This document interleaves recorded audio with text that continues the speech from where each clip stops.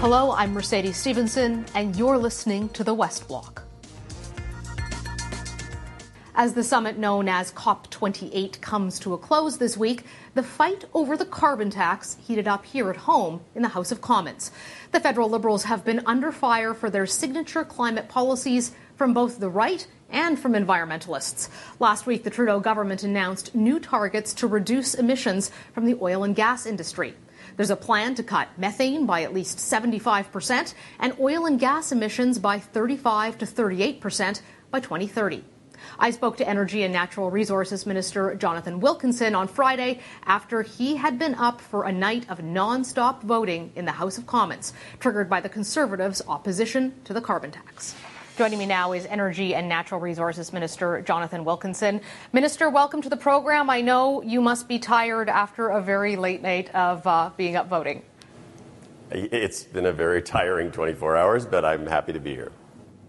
Now, this 24 hours, these parliamentary shenanigans, if you will, by the Conservatives, all of which are allowed under the rules that have dragged MP voting around the clock and led to them threatening to not let MPs go home before Christmas, are largely related to the carbon tax. Would you consider ceding to any of their demands or suggested amendments to find some bipartisan agreement before Christmas? No, I mean, what's going on in the House right now is an abuse of parliamentary process. It may be technically allowed under the law or under the rules, but I would tell you that there is no other workplace in Canada that would actually allow people to be treated the way that members of Parliament are being treated.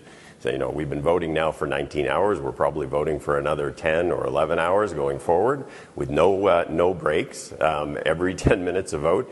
At the end of the day, the role of the official opposition is definitely to oppose in a constructive way and to try to make suggestions about things that should be changed. But they are not the government of Canada. They don't dictate policy. And at the end of the day, the opposition is playing a game here that's just a ridiculous game. The opposition is certainly playing parliamentary games with this, but polls suggest that Canadians are frustrated with your government, and many are frustrated with the carbon tax. They're frustrated with the fact that part of the country got a break and other parts of the country didn't get a break. Do you think that maybe now is a time to take a second look about whether there is room for compromise, even if it's not with the Conservatives, on your approach to the carbon tax and how you're dealing with some of the big environmental issues aside from major polluters when you're talking about policies that affect individual Canadians? Well, I think, Mercedes, we have to ensure that when we're putting in place policies, they have to be done in a manner that's affordable for Canadians. No question about that. I would say that one of the things that you said there was that the oil to heat pump program was for Atlantic Canadians. It's actually for Canadians across the country who actually use heating oil, and there are very specific reasons. The costs of heating oil are significantly higher than any form of heating and have escalated far more rapidly. But I would say, yes, we have to be working to ensure that climate initiatives are affordable. We actually have done that in the design of the price on pollution, where 8 out of 10 Canadians get more money back. And there was a study released by the University of Calgary just this week that actually showed that it's people who live on modest and middle incomes get significantly more money back. And that by taking away the rebate, you're actually only helping people who have a lot of money. So we may need to communicate that better, but the design of the price on pollution was absolutely focused on affordability concerns. But doesn't that kind of contradict what you just said about it affecting people who in many cases are in situations of energy poverty in Atlantic Canada? That they, obviously I assume, it can't be working financially for them if you made the decision to give them a break. But that's exactly why we made the decision with respect to heating oil is the disparity in terms of the price and the amount that people pay for that particular form of heating is so high that they were not getting more money back, that group of people, which is a relatively small group of people across the country. But on average, 8 out of 10 Canadian families get more money back. Certainly those that use natural gas heating get more money back. If you were to remove the price on pollution, as Mr. Poilievre wants to do, you would also be removing the rebates, and the people you would be hurting are people who live on moderate incomes. Do you think that Canadians will agree with you if you take this to an election? Well, I think we're going to take a broader conversation to Canadians in an election than simply the price on pollution. We have a very comprehensive approach to addressing the climate issue, which involves, the cap that we put in place on oil and gas emissions yesterday. It involves investments like the Dow Chemical facility, the $11.5 billion investment in a net zero facility that we announced a couple of weeks ago. I mean, it's a broad approach, but it's an approach that recognizes that you have to address this environmental crisis, but you have to do it in a way that actually is going to ensure a strong economy going forward. And you cannot have a relevant plan for the future of the Canadian economy in a global world that is moving to address carbon emissions if you don't accept the reality of climate change. And Mr. Poilievre doesn't accept the reality of climate change, or he just doesn't care. Obviously, you have to deal with climate change and that reality, and you also, at the end of the day, are a politician. You have to get elected. Sometimes those can be tough things to balance. You released your information on essentially cap and trade for industry, big producers of oil and gas. And the reaction from that from Alberta and Saskatchewan and some of the industry has been that it is not actually a cap on emissions, which was promised, that it is a cap on production, and that it will affect their ability to continue to produce at the levels that the government and Canada needs in order to remain competitive. What's your reaction to that criticism of what's one of your big signature policies? Well, I would say if you listen to the criticism, there were certainly some in the sector who think it goes too far. There were certainly some in the environmental community who don't think it goes far enough. At the end of the day, we worked very hard to ensure that we were designing this approach focusing on emissions. That is within the federal government's ambit from a constitutional perspective. It was not focused on addressing production, because that falls within a provincial jurisdiction. If you look at what we have done, we looked at what are the technically feasible emissions reductions that you can achieve between now and 2030. The biggest ones are methane-related reductions, which is something that Premier Smith herself actually committed to working on before the last Alberta election, and the work in the oil sands, which we have developed with Pathways, and the numbers that are in the CAP proposal are actually Pathways numbers. Are you concerned, just to be the typical journalist here, who on the one hand will ask you if this is a production cap, and now will ask you the question from your other critics, right? Because our job is to put all of the questions to politicians. Environmental groups who say this is not what was promised. This is not going to get you anywhere near what you need to do to achieve your 2030 targets, which you already are going to be missed, that you're introducing this quite late in your mandate. You've been in power since 2015, and they're concerned about the government's commitment on the environment. Why, if you are so committed to climate change, are you not taking a tougher stance on big emitters who would have a far larger influence than, say, the average Canadian driving their car? Well, the first thing I would say is actually the record on climate change is very strong. When we came to power, the target to achieve was 30% below 2005 levels in 2030. We are way beyond that now. We have an intermediate target of 2026, which is 20% below, and we will exceed that, and that was in the emissions reduction update that came out yesterday. And right now we're on track to achieve 36%, and we have a number of additional initiatives that will get us to the 40%. So we are on track to achieve what we have committed to do to the international community. Part of that is the cap on oil and gas emissions. We need to ensure that we are seeing significant declines in absolute emissions in the oil and gas sector. It's the largest polluter in the country. But it has to be done in a manner that actually makes sense. You can't demand of the industry something that is physically impossible to do. And so what we looked at were what are the technically feasible or technically achievable reductions between now and 2030. How can we actually incent or require the sector to go even further through the use of things like domestic offsets or investments in a decarbonization fund that will bring additional reductions post-2030. And ensure that the sector is doing its part. But at the end of the day, asking a sector, any sector, to do something that's impossible just is not realistic. How confident are you in the technology? Because there's been quite a bit of criticism that relying on carbon capture as a way to deal with this is simply not going to get us to what your own self-imposed targets are. Well, I would say, first of all, the bulk of the emissions reduction are actually in the methane area, and there's lots of technology in that space. And in fact, in the aftermath of putting the initial methane regulations on, there were about 170 companies, mainly in Alberta, that actually started up to service that market, which is great from an economic development perspective. But in terms of the pathways work, carbon capture and sequestration is an important part of that work. I will tell you, Mercedes, I spent almost 20 years as an executive and as a CEO in the clean tech space. I'm quite familiar with carbon capture technology. It is not, many of the implementations are not new, they're not particularly novel. It's about how do you scale that and how do you reduce it in cost so that you can actually make it economic. There's huge work that's been done. Increasingly, we have moved the ball. There are large companies now, international companies, that will offer CCUS systems with performance guarantees. So I'm not that worried from a technology perspective, but of course we have to ensure that the overall economics will work as we move to implement these technologies. I know that you have to get back in and vote, Minister, because those rounds and rounds of votes are still going. Thank you for making time for us on a day when I know you've had no sleep. Not at all. Thank you very much. Alarming new numbers show that the number of troops who say they have experienced sexual assault has gone up. In 2022, around 2,000, that's about 3.5%, of regular force members surveyed say that they have been sexually assaulted in the workplace. That's more than doubled the rate from 2018. The Defence Minister insists the government is keeping their promise to deal with the scourge of sexual misconduct. An increase in reporting is deeply concerning to us, but I think it can also be indicative of a perhaps greater confidence among victims that if they do come forward and bring forward their complaints, that they will be taken seriously. Sexual misconduct and sexual assault carried out by senior brass is widely viewed as one of the most toxic dangers to the Canadian Armed Forces. It's something that all of the appointments and announcements in the military won't fix unless there's a change of culture of those in charge. And that culture is shaped by military colleges like Royal Military College and College St. Jean, the two universities that most Canadian military officers attend. It is there that countless victims and experts have alleged the problems with abuse of power and impunity begin.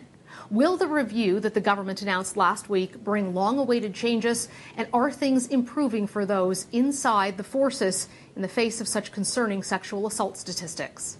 Joining me now is Kate Armstrong. Her memoir, The Stone Frigate, detailed her experience as the first female cadet at Royal Military College, and retired Lieutenant Colonel Mark Popov, the former head of officer cadet training at RMC. We first spoke to retired Colonel Popov a couple of years ago now, Mark, about what was happening at RMC and your experience in trying to sort out sexual misconduct, and you say losing your career for it. For those who aren't familiar, let's start with you, Mark. What are the problems that have historically existed for RMC when it comes to sexual misconduct? Well, I think the biggest problem with RMC comes down to really not just sexual misconduct, the fundamental question of what is RMC for? The Prime Minister, Canada, Canadians, the Defence Minister, Chief of Defence Staff needs to decide, is it going to be a degree-granting institution, an academic university where the students wear uniforms, or is it going to be an officer training institution that provides junior officers to lead the sons and daughters that serve in the Canadian Armed Forces in some of the worst circumstances in the world? Coupled with that is the challenge of supervision and leadership. Typically at RMC, there's not very many, comparatively speaking, supervisors, commissioned officers and senior non-commissioned officers to guide and supervise the officer cadets in day-to-day and evening activities. And that shows. It's a large, uncontrolled population of young people, many of them away from home for their first time. And they need a little bit more guidance and direction than the current staffing and organization of RMC let happen. Kate, you were the first female cadet, and it's always been fascinating to me that I was warned in advance when we started working on sexual misconduct that the military will allow a lot of this. They'll accept it. But if you go anywhere near Royal Military College, that is seen as untouchable. And you could actually see it online with a number of people who'd supported the examinations into sexual misconduct and the reckoning on that. But when we started talking about Royal Military College, there was a defensiveness that arose. Can you tell us a little bit about your sense of whether or not things have changed significantly from when you were first there. I've heard from hundreds of people who have written to me and said, that's my story, that's my story. I've met cadets that have been at the college from my time all the way through to present day cadets. I know cadets that are at the college now. And what I wrote about, a lot of the historical, like traditional things happening that were disturbing are still continuing now. I know, Mark, you witnessed some behavior there that was deeply disturbing, comments that were made to underage girls about sexual assault. When you tried to stand up to it, you say that your career was essentially ended because of that, destroyed it. You were not supposed to reprimand the cadets, they said. That was the problem versus the cadet behavior. Why do you think RMC in particular has been so resistant to change, if that allegation's true? If you look at how RMC works, the commandant of RMC is the brigadier general that typically hopes to be promoted somewhere else, and they know the way to get promoted is to not make a mistake, not rock the boat, not have anything brought to attention. That was purely the case for the two commandants that I had the misfortune of working for. If you look at the West Point model, the superintendent of West Point is selected by Congress, understanding that will be his or her last posting. They will be there for, I believe it's a 4 to 5 year term, and their job is to provide junior officers to the U.S. Army. Full stop. That's what they have to do.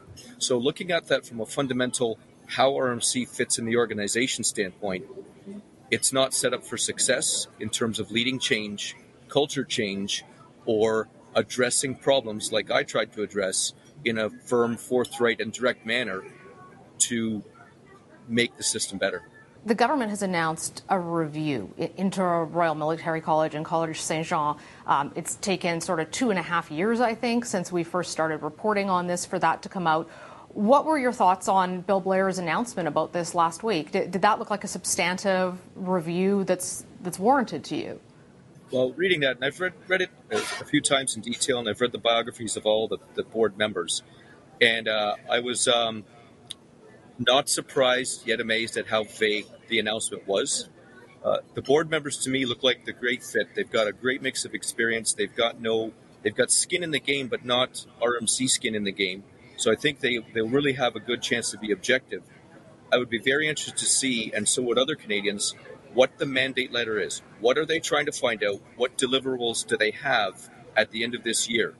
So that's one thing that's really lacking in this announcement is what they're trying to see. One last part that it might be lost, but it's certainly not least, I wanted to touch on was some of the information from the Statistics Canada survey that was released last week about sexual assault, sexual misconduct within the forces. In it, it reported not only higher numbers of sexual assault, which it's impossible for us to know if that's an increase in reporting or an increase in incidents, but we know certainly the reported incidents are up. But among those who say they were sexually assaulted, 64% said they did not report it. 64% said they did not report it. And 41% said the reason why they did not report it is because they did not believe it would make a difference. Kate, what does that say to you? It talks about safety to me. And I believe that people that have been assaulted need to hear, I believe you. I'm sorry that happened to you. How can I help you? And to feel that is an honest response to them coming forward.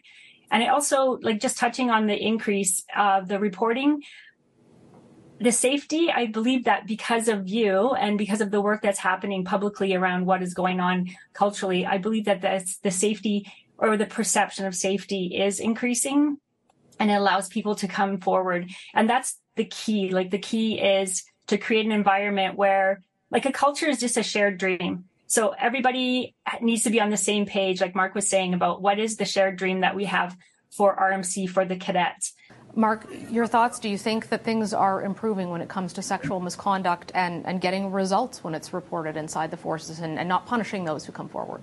Yeah, I have to agree with Kate on this. When my story came out, I was approached by a lot of former cadets, male and female, saying very much the same things. Hey, this is what happened to me.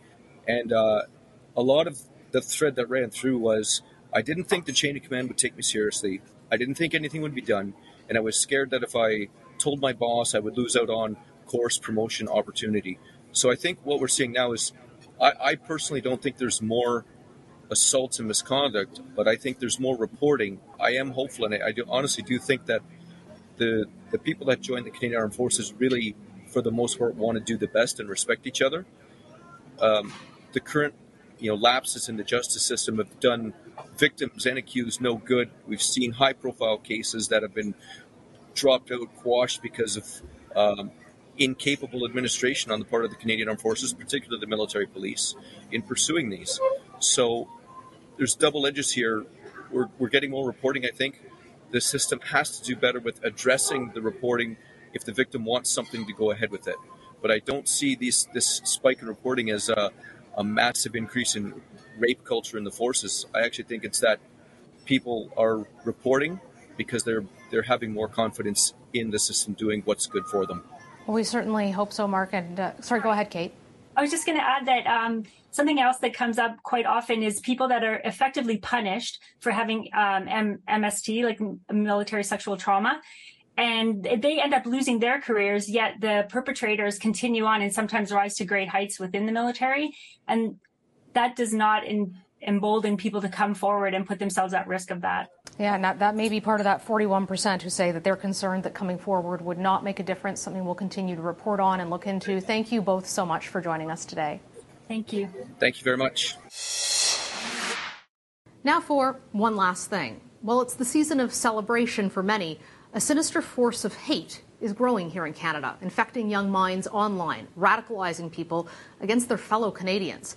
A neo-Nazi group known as Atomwaffen is operating here in Canada. They're sophisticated and dangerous, according to multiple national security sources. Last week, 2 men were arrested for their association with the group. One is a well-known figure in the neo-Nazi world and charged with terror offenses that are nothing short of blood-chilling. Multiple national security sources say concern has escalated since Atomwaffen posted a video online showing the group in possession of a number of firearms and bulletproof vests while promoting hate.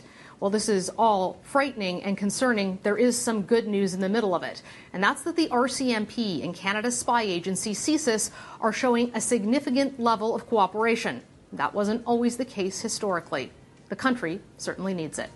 That's our show for today. Thank you for joining us. We'll be back here next Sunday. I'm Mercedes Stephenson for the West Block.